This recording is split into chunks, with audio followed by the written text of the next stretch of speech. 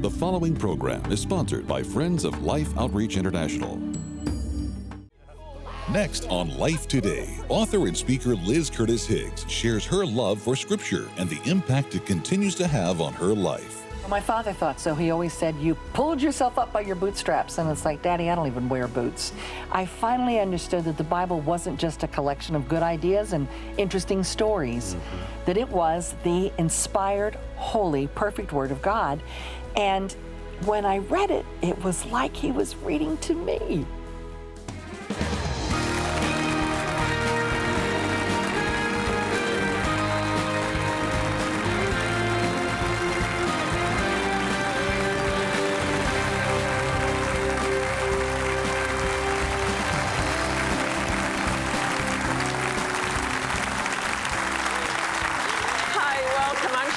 Here with Randy Robison, and I am so excited about today's show. I had read this woman's books long before I ever met her, and the fact that I actually get to call her friend now is just a pure delight. She writes amazing books. She writes Scottish historical fiction.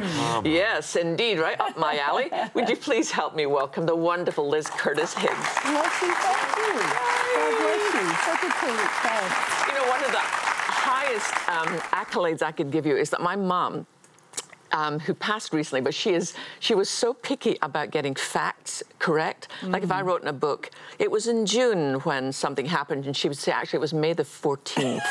Yes. But when I sent her your Scottish fiction that was written in the area where we live, where we grew up, Mom said she got every single detail right. That's a lot of work, Lizzie. How did you do that? Oh, I love to do that. First of all, I got to go to your beautiful home country, spend a lot of time there doing all the walking about research. And then I met a beautiful Scottish bookseller who was my first reader on all my novels. And so he would fix things. He would say to me, you have your bird tweeting in the afternoon, and it only tweets in the morning. See, only a Scottish woman would know that. Yes, just a morning tweeter. That's right. Who knew? Wow. So he was a huge help to me, really, to get it right. So really the credit goes to Benny, but I tried hard. But your books have, they've helped so many of us. They've enthralled us. Your tales are wonderful. And then your bad women, bad girls of the Bible and all sorts of stuff. But I have to tell you, I love this new book of yours. This is a little different for you in a way, isn't it? It is, because usually I'm telling stories. Bad girls, really bad girls, slightly bad girls. We're telling their stories. The novels, of course, are all about stories. But this one is favorite verses of 1,000 different women. They all voted. Some voted for 2 or 3, because who could ever just pick one, right? And I tallied them up, and these are their 31 favorites. I had to really fight the urge to vote myself and push some over the top. But I love them all and learned from them all. Some are favorites we know well, and some were not new to me as in, wow, I never read that before. I just never parked on it before. So. Since you couldn't vote on the initial one by your own rules, can you maybe vote out of the 30 ones that made the book and tell us some that are most impactful in your life? In fact, I think it's maybe even the first one kind of ties in a little bit to your story, because I know more about your story than maybe you do. Too much, Sheila. You know way too much of my story. 2 Corinthians 5:17 was the first verse I ever learned. We're going back 34 years now, when this wild woman with a wild past met a wild and wonderful Jesus. And when I stumbled on this verse, it was like, oh, that one's for me. Do you ever do that? You open the Bible and it's like, this one is got my name written in the margin. And you're shocked it isn't like lifting off the page with bright letters. But I thought, this is it. Therefore, if anyone is in Christ, he's a new creation. The old things passed away. Behold. I love that. It's only in the NASB, but I love the behold. It's kind of like, ta-da. Behold, new things have come. That was the best news for me as an FBG, a former bad girl, to think that I wouldn't have to carry the weight of my sin the whole of my life, that Jesus would, in fact, not just clean me up, not just freshen me up, but he would make me new. Entirely new. How did you get that, Liz? Because I know some of your background in a rock jock and radio, and where did you find yourself in a place where suddenly that became true for you? Oh, well, I had to find myself in the bottom of a pit. Some people are smarter than that. They start down into the pit and go, wow, this is a pit, I'm out. But I said, oh, baby, it's a pit. And down and down and down and down I went. The party was happening at the bottom of the pit. But then you get to the bottom of the pit and you realize this party is not really happening. Everybody there is stoned or drunk or strung out and they don't really care. They're not really friends.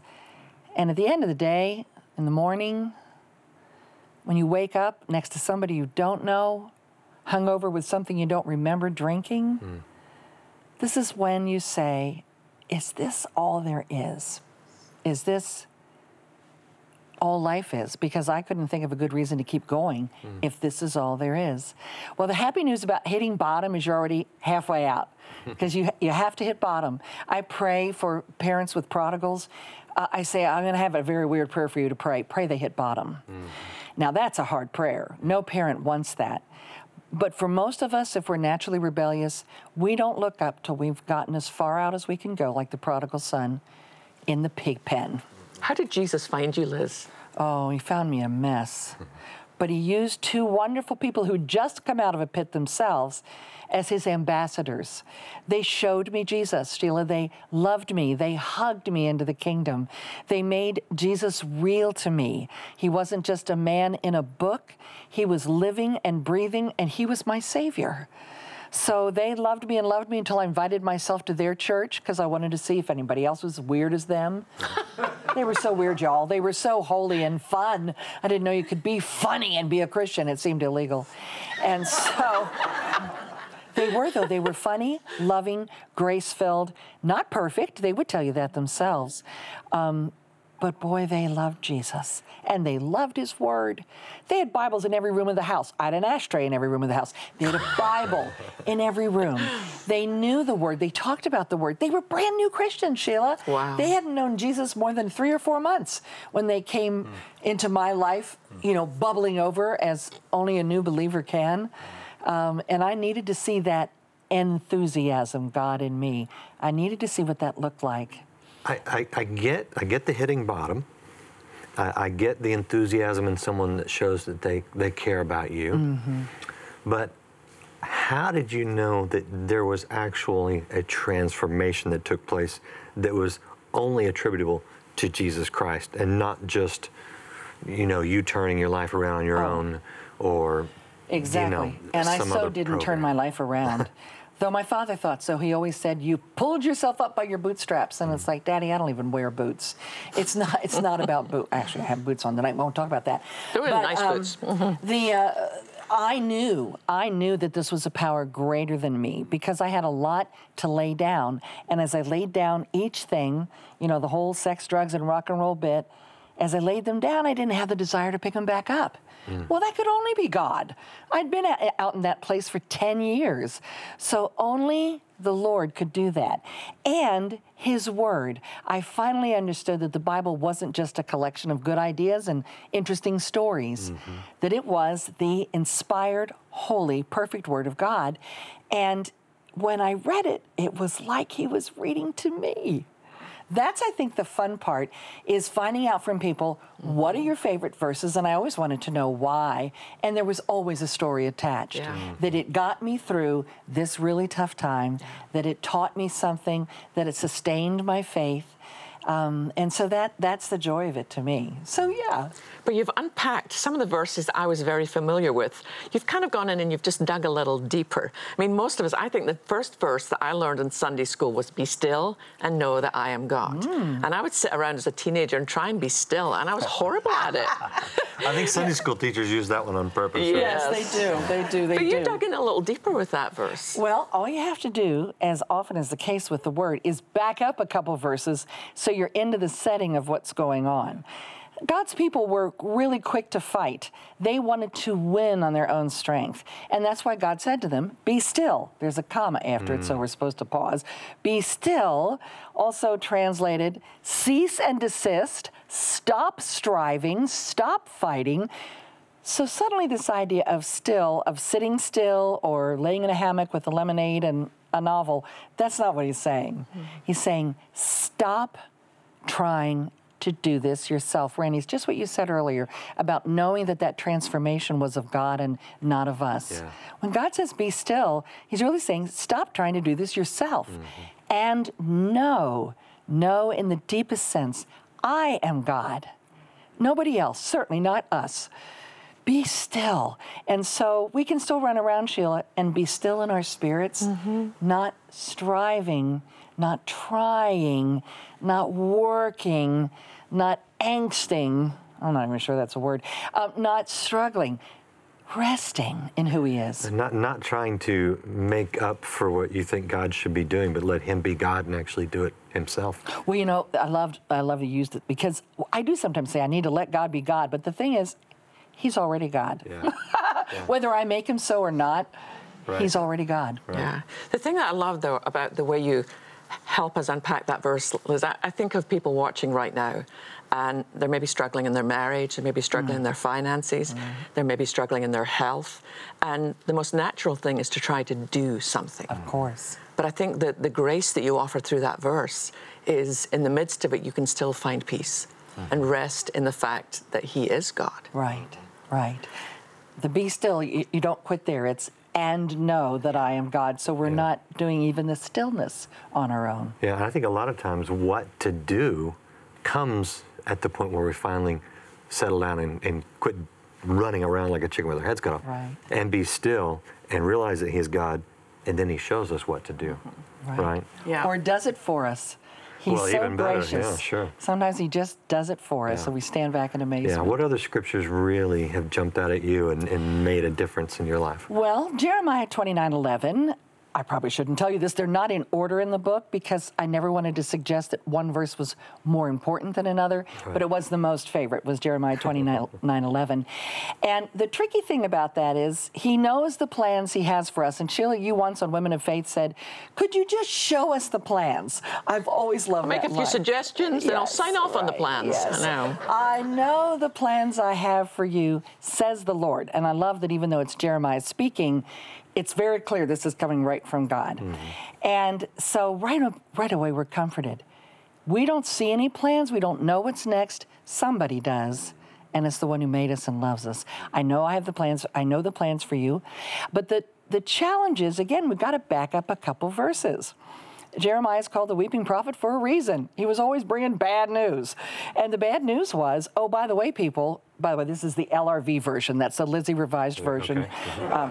Not available in any Christian bookstore. But the LRV says on this, look, people, you're going to be here in exile in Babylon for 70 years. There was a false prophet who was telling them, oh, this isn't going to be long at all. And he said, no, it's actually going to be 70 years. Now, that is a lifetime. That's a human lifetime. That meant they knew that they would never see home again, that they would never go back to Jerusalem. And yet God has a plan. Who's the plan for? It doesn't sound like a good plan at that point. It doesn't, but it is. Plans to prosper you, to give you a future and hope. That's when we get excited. But the future and the hope was really for their children and their children's children. And that's hard for all of us because we'd like to know those plans and have them take place by Thursday, Friday at the latest. Right. And that is not what God promises. But he does say, I have plans for you. And honestly, that's a great comfort in a world that it looks like there are no plans, that it's all blowing up. It's not. That's God has a very plan. true. And then you, Philippians 4:13. Oh. I love that verse, and you've included that. We can't go through them all, but would you just talk to us a little bit about that? I can do all things. Yes, indeed. Through Christ who strengthens me. I actually, I've done an LRV on that verse. Because here's the problem. I think this should be available in Christian bookstores personally. Well, here's why. I can do all things. In fact, when we sing it, we kind of quit with that. I can do all things. I can do all things. Yeah. So now it sounds like a motivational speech. It does. I can do all things. And that is not the heart of it. Through Christ who strengthens me. Yeah. So the LRV on that one is actually, I can't do squat. Except through right? I mean, I can't do anything except through Christ who strengthens me. Yeah. That's closer to the Greek, and I think closer to what God is trying to say to us. Without Jesus, the very center of that verse, we really can't do anything. But oh, baby, what we can do with them is amazing. I love that. That's kind of what Frederick Buechner says, that the gospel is bad news before it's good news. Exactly. Because the bad news is on our own. You know, we're lost. There's nothing we can do. No. But then the good news breaks in like daylight and says, but Christ is here to give you strength for all of it. Exactly. One more. Philippians 4:8. Whatsoever things are good, true, lovely, think on those things. Pure. Right. Think on those things. What a lovely, and you know, that's a word that our British friends use in a different way than we do in the United States. If we say someone is lovely, we're usually describing them physically. But am I not right, Sheila, that for you, the word lovely means the whole of a person? Yeah. She's lovely. If you say that's what I used to say when people asked me to describe my grandmother. I would say, oh, she's just lovely. Exactly. I meant everything about her, her heart, her spirit, just who she was. So there's what we need to focus on, is the loveliness, not the physical beauty, but things that are good and right and true. And if we get right down to it, that would never be anything in us. I couldn't come up with a list of pure things about Liz Curtis Higgs. Ooh, only the purity of God. The righteousness of Liz, what a joke. But the righteousness of Christ in me, oh, God is so faithful. And so he is saying to us, when you're tempted to look at the world and all of the things that are ugly and cruel and mean, those children, Sheila, that we saw on the video that you ministered to, we see that and we say, oh, Lord, is there any hope? And he says, yes, and this is where I want you to look. At what is pure and good. The work that you're doing is righteous and lovely and pure. Think on these things. That's how our minds are changed. Not by judging the world, but by loving the world. And one of the things I love most, Liz's book is called 31 Verses to Write on Your Heart. One of the things I love most about it, Liz, is that toward the end, you then give us very practical help as to here's how we can actually begin to commit these to heart, to memory. I mean, you give us very specific teaching guidelines that I found really helpful. Oh, well, good. Well, they're all the ones we know. Memorize the address, then the verse, the address. So, because that's what always goes away from me is the reference, because it's number related. So it's going to run right out of my head. But there's some that are more fun. For example, your cell phone, your smartphone can be very helpful. Set an alarm to remind you, say your verse right now. Record them on there so you can have it sitting next to you while you're doing busy work with your hands. Here you are reading your verses to yourself. Easy. I love Pinterest, so I've got pictures on there that remind me of the verses. So just seeing the picture brings the verse to mind. So many ways to use that phone that you have on you anyway to learn the Word of God. Then you can get creative. You can draw if you're artistic, how the verse works. If you're musical, like Sheila, you can sing a verse to a familiar tune. If you are not musical, like maybe Randy and certainly me, you can tap out a rhythm to help you remember the verse. If you're dramatic, you can stand up and say it with vavoomf and sketch it out as you say the, oh, is this all too crazy for you? No, it's fantastic. It's fantastic, as are you. And one of the things I love that so much that we heard just now is the Word of God changes us. Does. The Word of God shows us that what looks hopeless, that there actually is hope. And we saw that recently in a place that was very hard and very dark, but we saw the difference that the light and life of Christ will make. Would you watch this with us?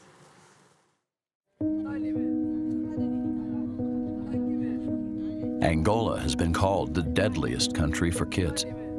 Child mortality rates are among the highest in the world, according to United Nations, with malnutrition as the underlying cause in most of those deaths. The mothers our mission teams visited may know nothing about statistics, but they do know the pain of seeing their children suffer and die because of a lack of food. You're a good mom. It's not your fault. It's not your fault. I don't know if you can see, this little one is struggling to take every single breath that she takes. You know, this Psalm 56 talks about the fact that God collects every tear in his bottle. I want this mom to know that God has collected all her tears. But I'm afraid when it gets to that stage, it's prayer that helps more than anything else. Because that little kid is in real trouble. Touch her and heal her, restore her little body that has been taken by the ravages of malnutrition. Jesus, give her. You know what we try to do, Sheila, is we try and make sure they don't get you. And that's why mission feeding is so important. Right. Because it's mission feeding that prevents this from happening.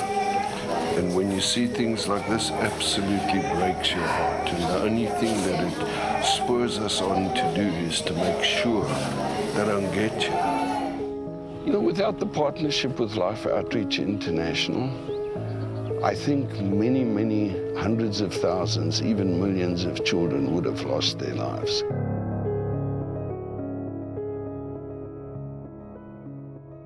I don't think a child should ever be in that situation, Sheila. I will never forget that malnutrition clinic or that sweet mom. You know, because sometimes people say to me, well, you know, that's just the way, that's just nature taking its course. You know, some people are just not. And I'm like, excuse me, no. We are the body of Christ on this earth. We are the ones who bring hope where there is no hope. We bring help where there is no help. We bring food when that's the need. You know, some people say, well, did you tell that mother that Jesus loved her? You know, first of all, my natural instinct was to hold her and say to her, you know what, this is not your fault. And you have a Father in heaven who loves you and who's watching over you. But what Peter Pretorius said there is so true. We want to get to those kids before they ever end up in the malnutrition clinic.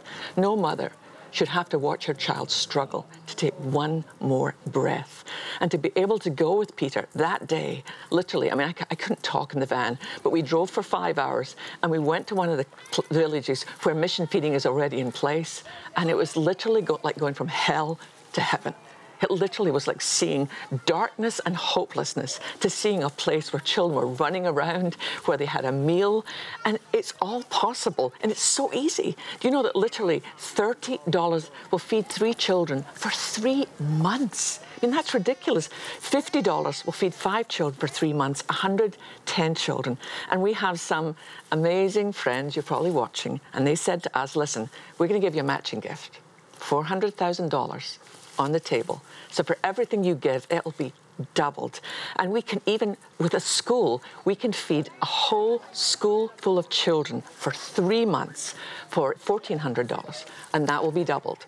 So 2 schools. Yep. And I watch the kids don't go to school if they don't get food. But if we can say to them, hey, come on to school, we'll give you a good meal. Yep. And then they get an education and they can grow up to be men and women of destiny. Yep. You know, Sheila, you wondered whether you should tell that mother that God loved her. You did. You showed her that God loves her. And that's what we're asking you to do. You can't travel over there or send them an email or anything, but you can show those people that God loves them. When you partner with us, give them life, give them food, give them a chance, give their children a chance. You know, Sheila, that baby didn't make it. No. You know, it was interesting. Peter prayed for that little one, and we watched, they wrapped her up in foil because that was all they had, but they couldn't get her body temperature up. And yeah, that little one didn't make it. But there are others. But there's so many others. That clinic was full of children. Mm-hmm. And I just think that this is the most amazing God gift. When you think that so many of us spend half our life thinking, you know, what we're going to eat at our next meal and overeating, we can make a difference. We can get our lives back in balance, and we can reach out a hand in Jesus' name and change the world. Go to the phone, go online, reach out with love, and let's give those children a chance. Let's show them the love of Christ in word and deed. Go to the phones, go online right now. Thank you. In remote and impoverished villages of Africa, children are suffering, desperately in need of life-saving food, facing death by starvation. Life's Mission Feeding Program is there, ready now to feed and care for children in crisis areas of Angola, Mozambique, and Sudan. With all of our previous reserves gone and Angola facing a record food shortage due to crop failure, we need to immediately replenish our funding and supplies for our feeding programs. As an answered prayer, a group of Life's friends have set a $400,000 matching gift challenge for mission feeding. This means your gift today can have a double impact. $30 for 3 children will be double to help feed 6 children. $50 to help feed 5 children will be double to save 10 children. And $100 for 10 children will be double to help feed 20 children. And don't forget, your $1,400 gift to sponsor a school will now be double to feed children in 2 schools. With your gift of any amount, we'll send you Without Rival by author Lisa Bevere. With your double impact gift of $100 or more, please request the complete illustrated children's Bible. Finally, please consider a gift of $1,000, which will now be double to help feed 200 children, and you may request our beautiful Majesty bronze sculpture. Please call, write, or make your gift online today.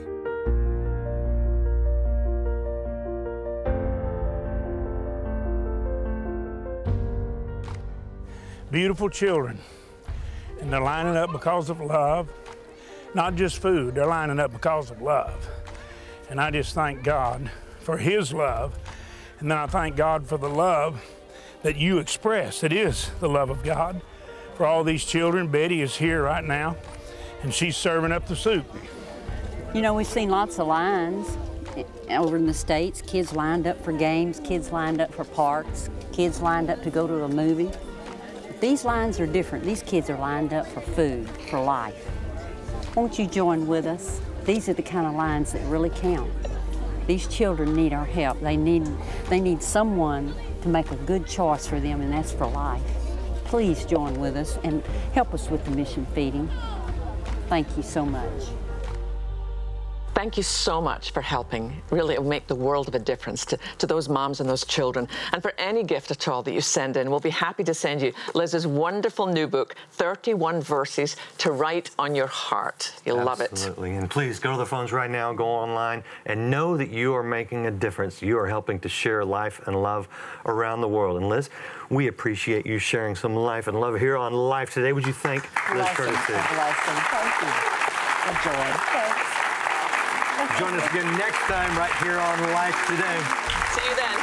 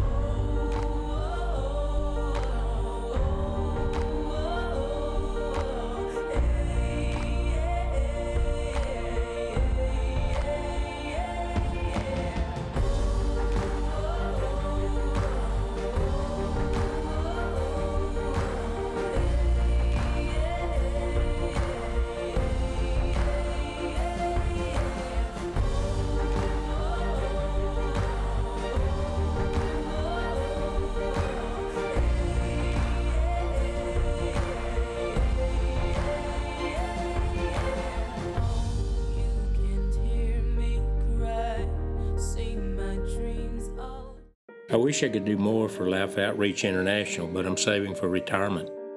We have a plan that can help you do both. Contact Life Planning Services today. Life Today is made possible by the supporters of Life Outreach International. Your gift will be used exclusively for the exempt purposes of life. The ministry features specific outreaches as examples of the programs it supports and conducts. Gifts are considered to be without restriction as to use unless explicitly stipulated by the donor. The ministry is a member of the ECFA.